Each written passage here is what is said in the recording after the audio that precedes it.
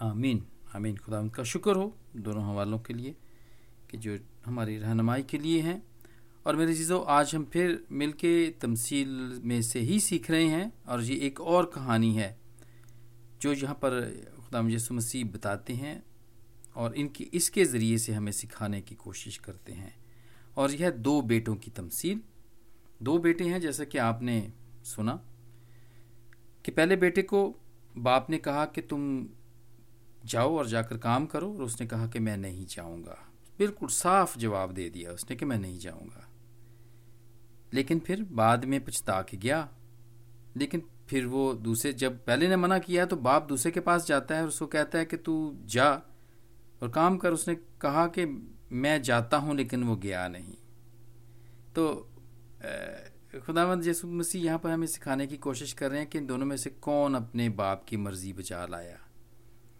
یعنی صرف منہ سے کہہ دینا کہ میں جاتا ہوں اور پھر میں نہیں گیا، تو اس کا یہ مطلب نہیں ہے کہ باپ کے سامنے تو یس کہا ہے لیکن وہ کام نہیں کیا جو باپ نے کہا۔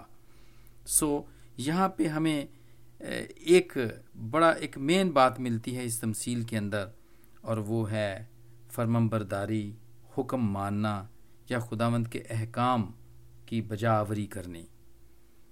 یہاں پر یہ نافرمانی کی ہمیں ایک مثال ملتی ہے، اور ہمیں یہ پتہ چلتا ہے کہ یہاں پہ خداوند اس کو کتنی اہمیت دیتے ہیں، کتنی اہمیت دیتے ہیں۔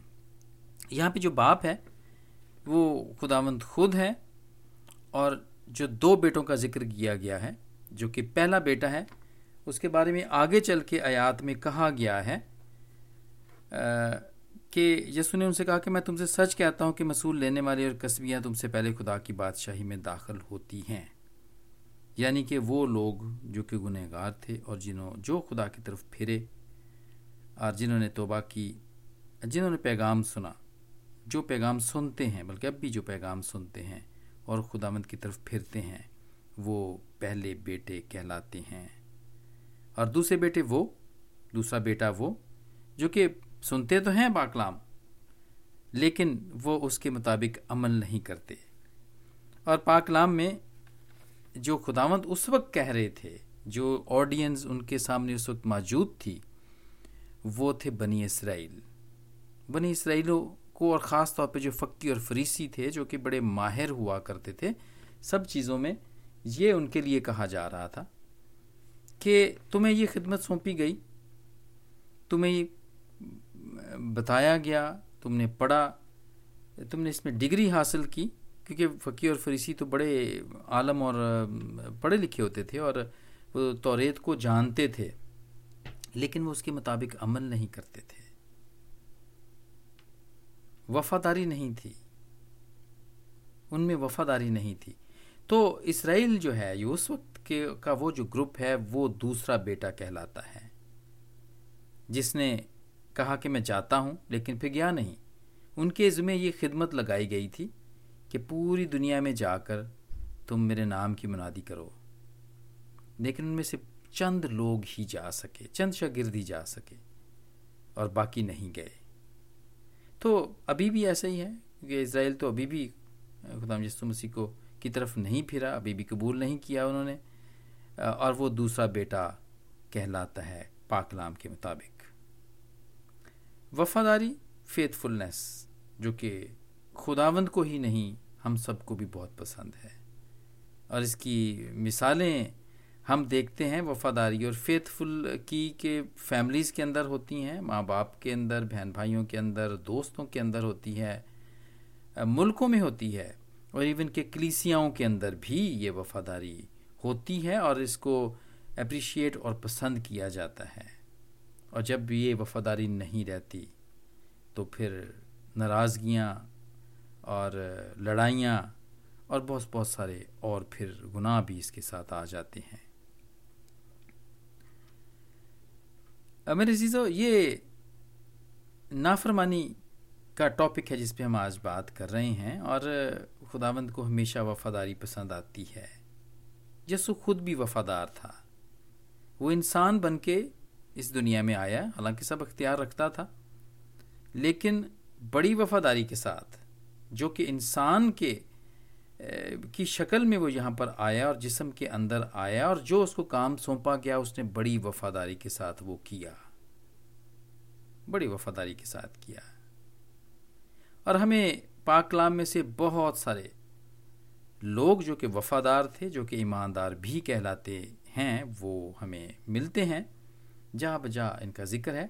اور خاص طور پر اگر آپ ان کی سمری پڑھنا چاہیں پورے پاک کلام میں کہ وہ کون کون سے لوگ تھے جو کہ بڑے وفادار اور بڑے ایماندار ہو کر انہوں نے خداوند کا حکم مانا، اور آپ عبرانیوں کا 11واں باب پڑھ سکتے ہیں جو کہ ایمانداروں کا باب بھی کہلاتا ہے۔ اور پاک کلام میں ہے کہ حکم ماننا قربانی چڑھانے سے بہتر ہے۔ جو ہم نے پہلے حوالہ پڑھا، پہلا سیموئیل کے 15ویں چیپٹر کے اندر جو جتنے بھی حوالے ہم نے پڑھے، وہ ہمیں ساؤل بادشاہ کی نافرمانی کے بارے میں بتاتے ہیں۔ اور میرے عزیزو، یہ کوئی پہلی نافرمانی نہیں ہے، یہ تو ہم نے صرف ایک چھوٹا سا ایک صرف حوالہ دیکھا ہے۔ بائبل مقدس نافرمان لوگوں سے بھری پڑی ہے، اور اس میں صرف خداوند کے لوگ ہی نہیں، جو خداوند کے چنے ہوئے تھے انہوں نے بھی نافرمانی کی، انہوں نے بھی حکم کو توڑا اور گناہ کیا، کیونکہ نافرمانی سن ہے، گناہ ہے، اور خداوند کو یہ پسند نہیں ہے۔ لیکن ہم نے جو ساؤل بادشاہ کی جو کہانی ہم نے یہاں پہ پڑھی، وہ ہم نے یہ سیکھنے کے لیے پڑھی کہ 22ویں آیت میں ہے کہ سیموئیل نے کہا کہ خداوند سوختنی قربانیوں اور ذبیحوں سے سیموئیل نے کہا کہ کیا خداوند سوختنی قربانیوں اور ذبیحوں سے اتنا ہی خوش ہوتا ہے جتنا اس بات سے کہ خداوند کا حکم مانا جائے؟ دیکھ فرمانبرداری قربانی سے اور بات ماننا مینڈوں کی چربی سے بہتر ہے۔ یہ ہمیں یہاں پہ آیت ملتی ہے جو کہ بڑی خوبصورت آیت ہے کہ خداوند قربانی نہیں چاہتا ہے، بلکہ وہ چاہتا ہے کہ ہم اس کا حکم مانیں، اس کی بات مانیں۔ اور خداوند نے ہمیں حکم دیے ہوئے ہیں، جو خاص اور مین حکم جو ہیں، جن کے اندر بہت سارے اور بھی حکم پائے جاتے ہیں، وہ 10 احکام ہیں جو کہ خروج کے 20ویں باب کی پہلی 17ویں آیت میں ہیں اور استثنا کے 5ویں باب کی 7ویں آیت سے شروع ہوتے ہیں۔ یہ 10 احکام ہیں، اور ان کے اندر بھی جو چھوٹے چھوٹے نافرمانیاں ہم کرتے رہتے ہیں وہ ان کے اندر چھپی ہوئی ہیں، جو ہم سب مل کے کرتے رہتے ہیں۔ حکم نہ ماننا، نافرمانی کرنا از ڈسرسپیکٹ ٹو گاڈ۔ ہم اس کی عزت نہیں، یہ خداوند کی عزت نہیں ہوتی ہے جب ہم اس کی بات نہیں مانتے ہیں۔ ایز اے پیرنٹس ہوتے ہوئے اگر ہم بچوں کو کوئی بات کہیں اور وہ نہ مانیں تو ہم بڑی شرم محسوس کرتے ہیں۔ کبھی کبھی ہم کہتے ہیں دیکھو اس نے ہماری بات نہیں مانی ہے، یعنی کہ ہم انسلٹ فیل کرتے ہیں۔ تو خدا جس نے ہمیں بنایا ہے اور زمین کے اوپر بھیجا ہے، جب ہم اس کا حکم نہیں مانتے ہیں تو وہ کتنا محسوس نہیں کرتا ہوگا اس بات کو کہ ہم اس کی رسپیکٹ نہیں کرتے ہیں۔ ڈس رسپیکٹ ہے یہ خداوند کی ڈس رسپیکٹ ہے۔ تو آئیے میرے چیزیں دیکھتے ہیں، بڑا مختصر طور پر دیکھتے ہیں کہ یہ جو نافرمانی ہے یہ ہمیں کیا بتاتی ہے، یہ ہم اس سے کیا سیکھتے ہیں کہ اگر ہم جو باتیں کرتے ہیں وہ کیا کرتی ہے۔ جب ہم نافرمانی کرتے ہیں تو ایکچولی ہوتا کیا ہے، یا نافرمانی کیا ہے۔ ہم اس کے 5 پوائنٹ ہیں جو میں نے آج بنائے کہ آپ کے ساتھ مل کے میں سیکھ سکوں۔ نافرمانی میں ہم کیا کرتے ہیں؟ کبھی نافرمانی میں ہمیں یہ بتاتی ہے کہ ہم بہت دفعہ ہم لوگوں سے ڈرتے ہیں اور ہم نافرمان ہو جاتے ہیں۔ ہم نافرمان ہو جاتے ہیں اور لوگوں کا خیال زیادہ رکھتے ہیں اور خدا کی باتوں کا خیال نہیں رکھتے۔ خدا کا حکم ہے کہ تم میرے حکموں پر چلو، لیکن بہت دفعہ ہم لوگوں کا خیال کر کے ہم اس کے حکموں پر چلتے ہیں، اور بہت ساری ایسی رسومات ہیں جو کہ ہم لوگوں کے کہنے پر کرتے ہیں اور جو کہ خداوند کے پاک کلام کے مطابق نہیں ہوتی ہیں۔ جیسے بیاہ شادی کے اندر بہت سی ایسی رسمیں ہیں، بہت ساری ایسی پارٹیاں ہیں، بہت سارے ابھی ہیلوین گزرا ہے یہاں پر، اور وہ پاک کلام کے مطابق نہیں ہے، اور اس میں اب دیکھیں وہ ماسک لگاتے ہیں لوگ اور دروازوں کے اوپر جا کے وہ ناک کرتے ہیں، ایک دوسرے کو مبارکباد دیتے ہیں اور کہتے ہیں کہ یہ وہ دن ہے جب کہ جتنی بھی جو ان سین جو اسپرٹس ہیں وہ آ جاتی ہیں، اسٹریٹس کے اندر آ جاتی ہیں، تو بچے اور بڑے اس کا روپ دھار کر ویسا ہی بن کے وچز بن کے وہ گلیوں میں نکلتے ہیں اور مبارکبادیں بھی دیتے ہیں اور لوگوں کے دروازے کھٹکھٹاتے ہیں۔ تو یہ اس کے مطابق نہیں ہے، اس قسم کی رسمیں جیسے ہولی ہو گیا۔ اگر میں نے پچھلے دنوں میں دیکھ رہا تھا کوئی واٹس ایپ گروپ کے اندر کوئی ہولی مبارک کسی کو کہہ رہا تھا ہیپی دیوالی اور ہیپی ہولی ایسے کر کے کوئی وش کر رہا تھا کسی کو، اور اس کے ساتھ میں دوسرے ہی میسیج میں مجھے یہ پڑھنے کو ملا کہ دس از اے کرسچن گروپ اور we don't believe on Holi اور دیوالی، تو آپ پلیز ایسے نہ ڈالیں۔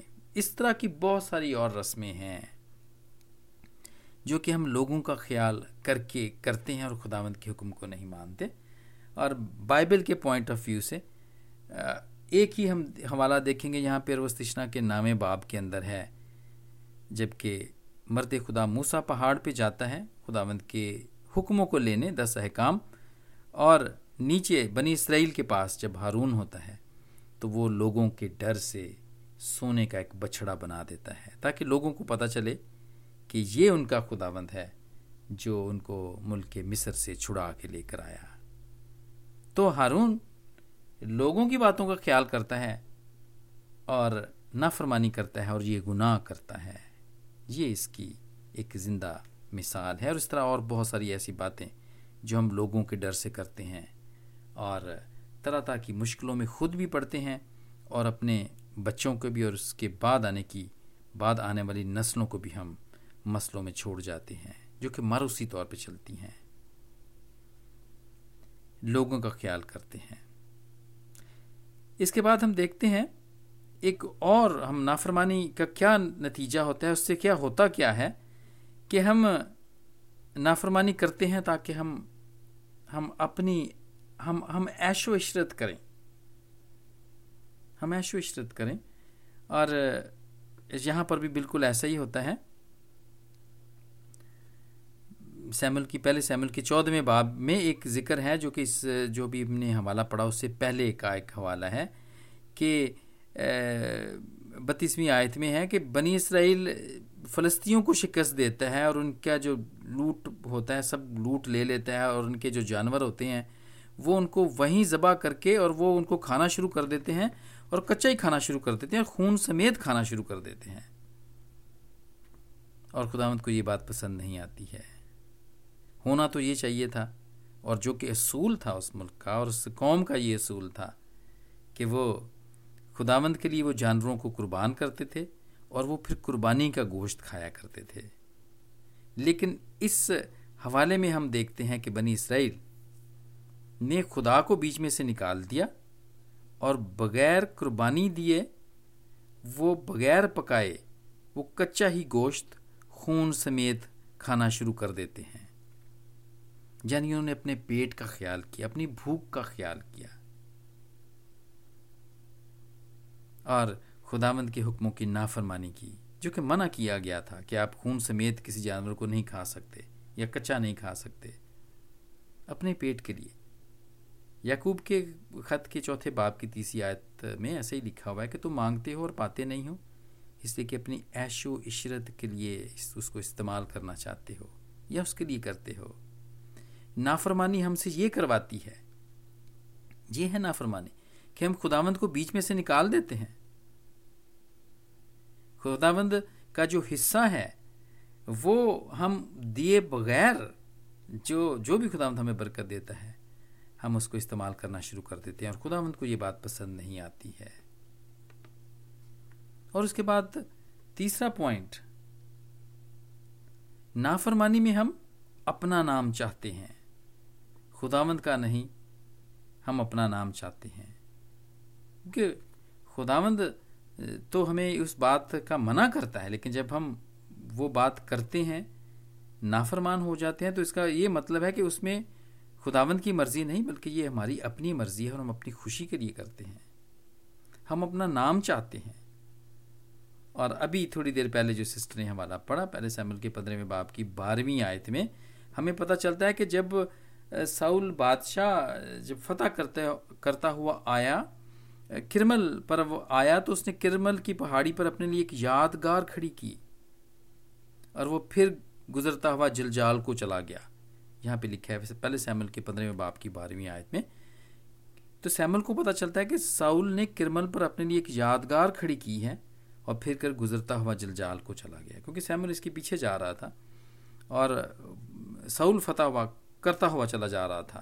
تو ہم دیکھتے ہیں کہ ساؤل نے کوئی خداوند کے لیے وہاں پہ مذبح نہیں بنایا، کوئی شکر گزاری کا وہاں پہ کوئی قربان گاہ نہیں بنائی، لیکن اس نے اپنے لیے ایک یادگار بنائی.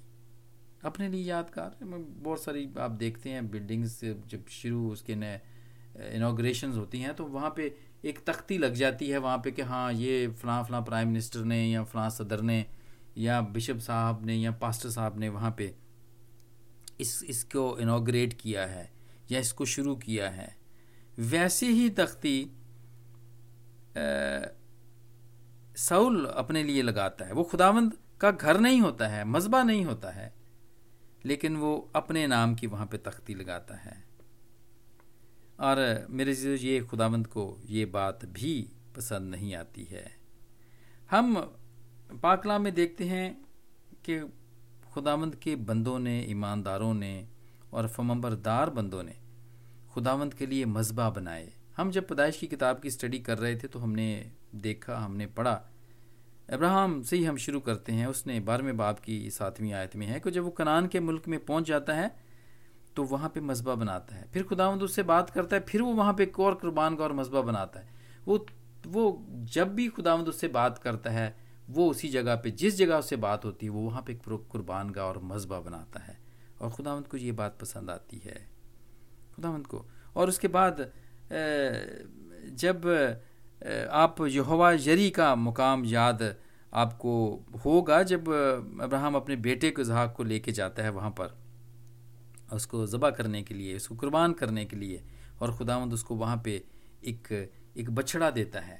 تو ابراہیم وہاں اس مقام پر بھی ایک شکر گزاری کی ایک یادگار کھڑی کرتا ہے خداوند کے لیے، اور اس کو یہوہ یری کا مقام اس کا نام دیتا ہے کہ یہوہ یری کا مقام ہے کہ خداوند خود مہیا کرتا ہے. اور اسی طرح ہم دیکھتے ہیں یعقوب جو کہ اسرائیل ہے، یعقوب بھی جہاں پر خداوند اس سے بات کرتا ہے وہ وہیں پہ ایک یادگار کھڑی کرتا ہے. جب وہ اپنے ماموں لابن کے پاس جا رہا تھا تو رات کو وہ جب سوتا ہے کھلے آسمان کے نیچے اور وہاں پہ اپنے سر کے نیچے پتھر رکھ کے سوتا ہے، تو وہاں پہ وہ دیکھتا ہے کہ فرشتے اتر رہے ہیں اور چڑھ رہے ہیں اور خداوند اس سے بات کرتا ہے وہاں پہ. تو وہ وہاں پہ ایک خداوند کا ایک مذبح اور قربان گاہ بناتا ہے اور اس کو بیتل کا نام دیتا ہے. ہمیں ایسے بہت سارے لوگ ملتے ہیں اور بہت ساری ایسی جگہیں ملتی ہیں جہاں پہ لوگ اپنے خداوند کے لیے یادگاریں بناتے ہیں.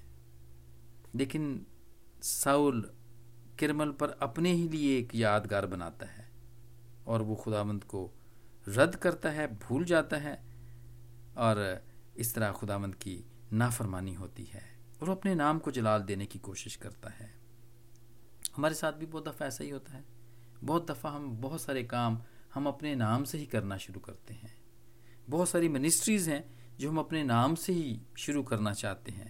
اور ہوتا کیا ہے، جیسے کیونکہ ہم تو فانی لوگ ہیں، ہم تو جتنی دیر یہاں پہ رہتے ہیں وہ چلتی ہے، جب ہم اس دنیا کے اندر نہیں ہوتے تو وہ بھی ہمارے ساتھ ہی ختم ہو جاتی ہیں. اور ایسی بہت ساری مثالیں ہیں، میں اس کی ڈیٹیل میں جانا نہیں چاہتا ہوں.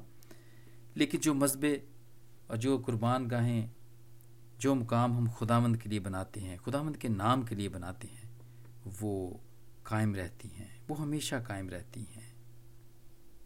پھر نافرمانی کیا کرتی ہے ہماری زندگیوں کے اندر اور ہمیں کیا بتاتی ہے؟ ہمیں بتاتی ہے جیسے کہ پہلے ساموئیل کے 15ویں باب کی 23ویں آیت میں ہے، کیونکہ بغاوت اور جادوگری برابر ہیں جادوگری، یہ بغاوت ہے، یہ ہم ریبیلین ہو جاتے ہیں، ہم بغاوت کر دیتے ہیں۔ بغاوت ہے کہ ایک گھر میں رہنے کے ایک اصول ہیں، اتنے ٹائم پہ بچے نے جانا ہے باہر اور اتنے ٹائم پہ واپس آنا ہے۔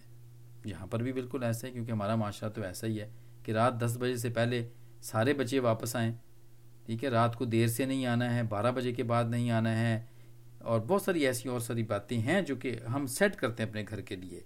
اور جب ہمارے بچے یا ہم ایسا نہیں کرتے اپنے ماں باپ کے ساتھ تو ہم بغاوت کرتے ہیں، اس گھر کے اصولوں کے ساتھ ہماری بغاوت ہوتی ہے۔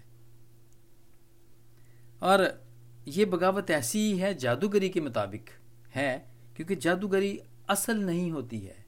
ہم ایک سٹیٹ کے اندر ایک گھر کے اندر، ایک اصول والے گھر کے اندر ہم اپنے ہی ایک اصول بنانا شروع کر دیتے ہیں، اور یہ بالکل جادوگری ہی بھی ویسی ہی ہے۔ خداوند کا ایک نظام ہے، اس کا ایک وقت ہے، اس کے مطابق وہ سارے کام کرتا ہے، لیکن جب ہم اس کے ٹھہرائے ہوئے وقت اور ان کے وہ اس سے جب ہٹ کے جو کام کرتے ہیں تو وہ اس کو جادوگری کا نام دیتا ہے، کہ اپنے طور پہ ہم مصنوعی طور پہ کسی چیز کو کرنے کی کوشش کرتے ہیں۔ یہ وہ طریقہ نہیں ہے جو کہ نیچرل وے ہے، یہ آرٹیفیشل وے ہے، اور آرٹیفیشل وے جتنے بھی ہیں وہ جادوگری ہیں۔ اس کو جادوگری بتایا گیا ہے کیونکہ وہ بغاوت کے ہیں، کیونکہ وہ خداوند کے حکموں سے اور خداوند کی باتوں سے ہٹ کے ہیں۔ لوگ بہت دفعہ اولاد حاصل کرنے کے لیے بہت کچھ کرتے ہیں۔ بہت سارے لوگ جو خداوند کو ماننے والے لوگ ہیں وہ تو انتظار کرتے ہیں، اور خداوند ان کو دیتا ہے، اولاد جیسی نعمت دیتا ہے، لیکن اپنے وقت پہ دیتا ہے۔ لیکن اس سے پہلے ہی بہت سارے لوگ آرٹیفیشل وے کے طور پر بہت کچھ کرتے ہیں، جس میں وہ جادوگری بھی کرتے ہیں اور کرواتے بھی ہیں۔ اور اگر وہ جیسے کہ جادوگروں کے پاس جاتے ہیں اور سارے وہ تعویذ لیتے ہیں اور جتنے بھی چلے کرواتے ہیں، اس کے علاوہ بھی میڈیکلی طور پہ بھی بہت کچھ کرواتے ہیں، جو کہ خداوند کا بتایا ہوا اصول نہیں ہوتا ہے، وہ جادوگری کے برابر سمجھا جاتا ہے، کیونکہ وہ اپنا ہی ایک وے ہے، اپنے طور پہ کوشش ہے، جو کہ سرکشی ہے، اور خداوند کو ایسی سرکشی پسند نہیں ہے۔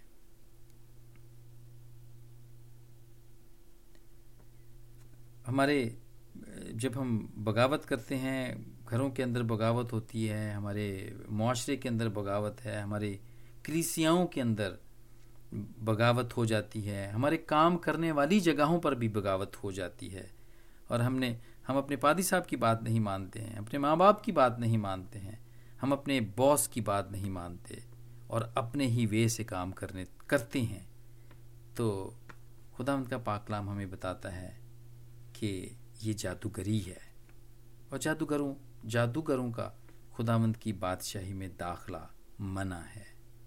اگر آپ ریویلیشن کی کتاب میں دیکھیں تو وہاں پہ ایک لسٹ دی گئی ہے جس میں بتایا گیا کہ جادوگر اس بادشاہی میں داخل نہیں ہو سکتے۔ اور میرے عزیزو، اس کے بعد نافرمانی یہ بت پرستی کے موافق ہے، بت پرستی جیسی ہے۔ ہم اپنا ہی ایک بت بنا لیتے ہیں، یا اپنا ہی ہم ایک آئیڈل بنا لیتے ہیں، اور ہم کہتے ہیں ہم اس کے اصولوں کے مطابق چلیں گے۔ یہ ہے ہمارا خدا، ہمارا جو روب ہے، ہمارا دبدبہ ہے، ہمارا جو علم ہے، ہمارا جو پی آر ہے، جو ہم جتنا بھی لوگوں کا ہمارے ساتھ بات چیت ہے، اتنے سارے دنیا میں ہمیں لوگ جانتے ہیں، ہم اس پہ بھروسہ کر لیتے ہیں، اور وہ ہمارے لیے ایک بت کی حیثیت رکھتا ہے، آئیڈل کی حیثیت رکھتا ہے، اور ہم اس کو فالو کرتے ہوئے ہم نافرمانی کرتے ہیں، اور ہم کہتے ہیں کہ یہ ہمارا اپنا اصول ہے اور اس کے مطابق لوگ اب ہمیں فالو کریں۔ ہم اپنے آپ کو زیادہ سمجھدار سمجھتے ہیں، خداوند کی باتوں کو نہیں بلکہ اپنے آپ کو زیادہ سمجھدار سمجھتے ہیں، اپنے آپ کو زیادہ سمجھ رکھتے ہیں. ہم سمجھتے ہیں کہ ہمیں بہت کچھ آ گیا ہے، اور خداوند کو یہی بات پسند نہیں آتی. اپنے آپ کو بڑا کرنا بھی ایسا ہی ہے جیسا کہ بت پرستی ہے. خداوند کو نہیں بلکہ اپنے آپ کو بڑا کرنا خداوند کو پسند نہیں ہے.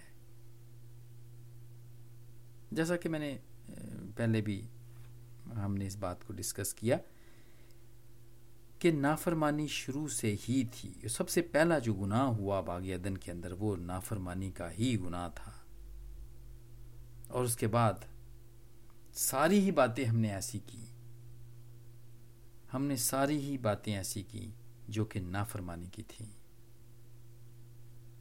اور یہاں پہ جو تمثیل خداوند نے ہمیں بتائی ہے، 2 بیٹوں کی جو تمثیل ہمیں بتائی، وہ بھی حکم کو ماننے کی اور حکم کو نہ ماننے کی تمثیل ہے. گو کہ پہلے بیٹے نے منع کیا کہ میں نہیں جاؤں گا، صاف منع کیا، لیکن باپ کو پسند آیا کہ بعد میں وہ پچھتا کر گیا. خداوند کا دروازہ خداوند ہمارے لیے ہر وقت کھول کے رکھتا ہے. ایون کہ ہم ساری زندگی گناہ کرتے رہیں، اور اگر ہم اس دنیا سے جانے سے تھوڑی دیر پہلے ہی توبہ کر لیں اور خداوند کو نجات دہندہ قبول کر لیں تو خداوند ہمیں معاف کر دیتا ہے. وہ تو ایسا پیارا خدا ہے، سمجھنے والا خدا ہے، انڈرسٹینڈ کرنے والا خدا ہے. یہ جو بعد میں پچھتا کے آنے والی بات ہے وہ یہی ہے. یہ وہ بالکل اسی ڈاکو جیسی بات ہی ہے جس نے آخری وقت میں خداوند کو قبول کر لیا تھا، اور خداوند نے اس کو کہا تھا کہ تم آج ہی میرے ساتھ فردوس میں ہوگے. حالانکہ وہ ڈاکو تھا، اس سے تو کوئی بھی بات آپ ایکسپیکٹ کر ہی نہیں سکتے ہو کہ یہ کوئی اچھا انسان ہوگا. اس کا تو پیشہ ہی یہی تھا. اسی طرح خداوند اس حوالے میں بھی ہمیں بتاتا ہے، جو کہ 2 بیٹوں کی تمثیل ہے، کہ کسبی اور مصول لینے والے جو کہ اس زمانے کے اندر بہت زیادہ گناہگار سمجھے جاتے تھے، خداوند یسوع خود کہتے ہیں کہ وہ ان سب سے جو کہ پاک کلام کو بہت جانتے ہیں، بہت سمجھتے ہیں، اور لیکن اس کو فالو نہیں کرتے، وہ ان سے پہلے خداوند کی بادشاہی میں داخل ہو جائیں گے، کیونکہ وہ بہت بعد میں پچھتا کے خداوند کے پاس آتے ہیں اور خداوند اسے قبول کر لیتا ہے. میرے عزیزو، خداوند کا دروازہ کھلا ہوا ہے. اگر آج تک ہم نافرمان رہے ہیں، ہم نے بہت سارے حکموں کو توڑا ہے، تو خداوند تو پسند کرتا ہے کہ ہم پچھتا کے بھی اگر اس کے پاس آ جائیں تو وہ قبول کر لیتا ہے.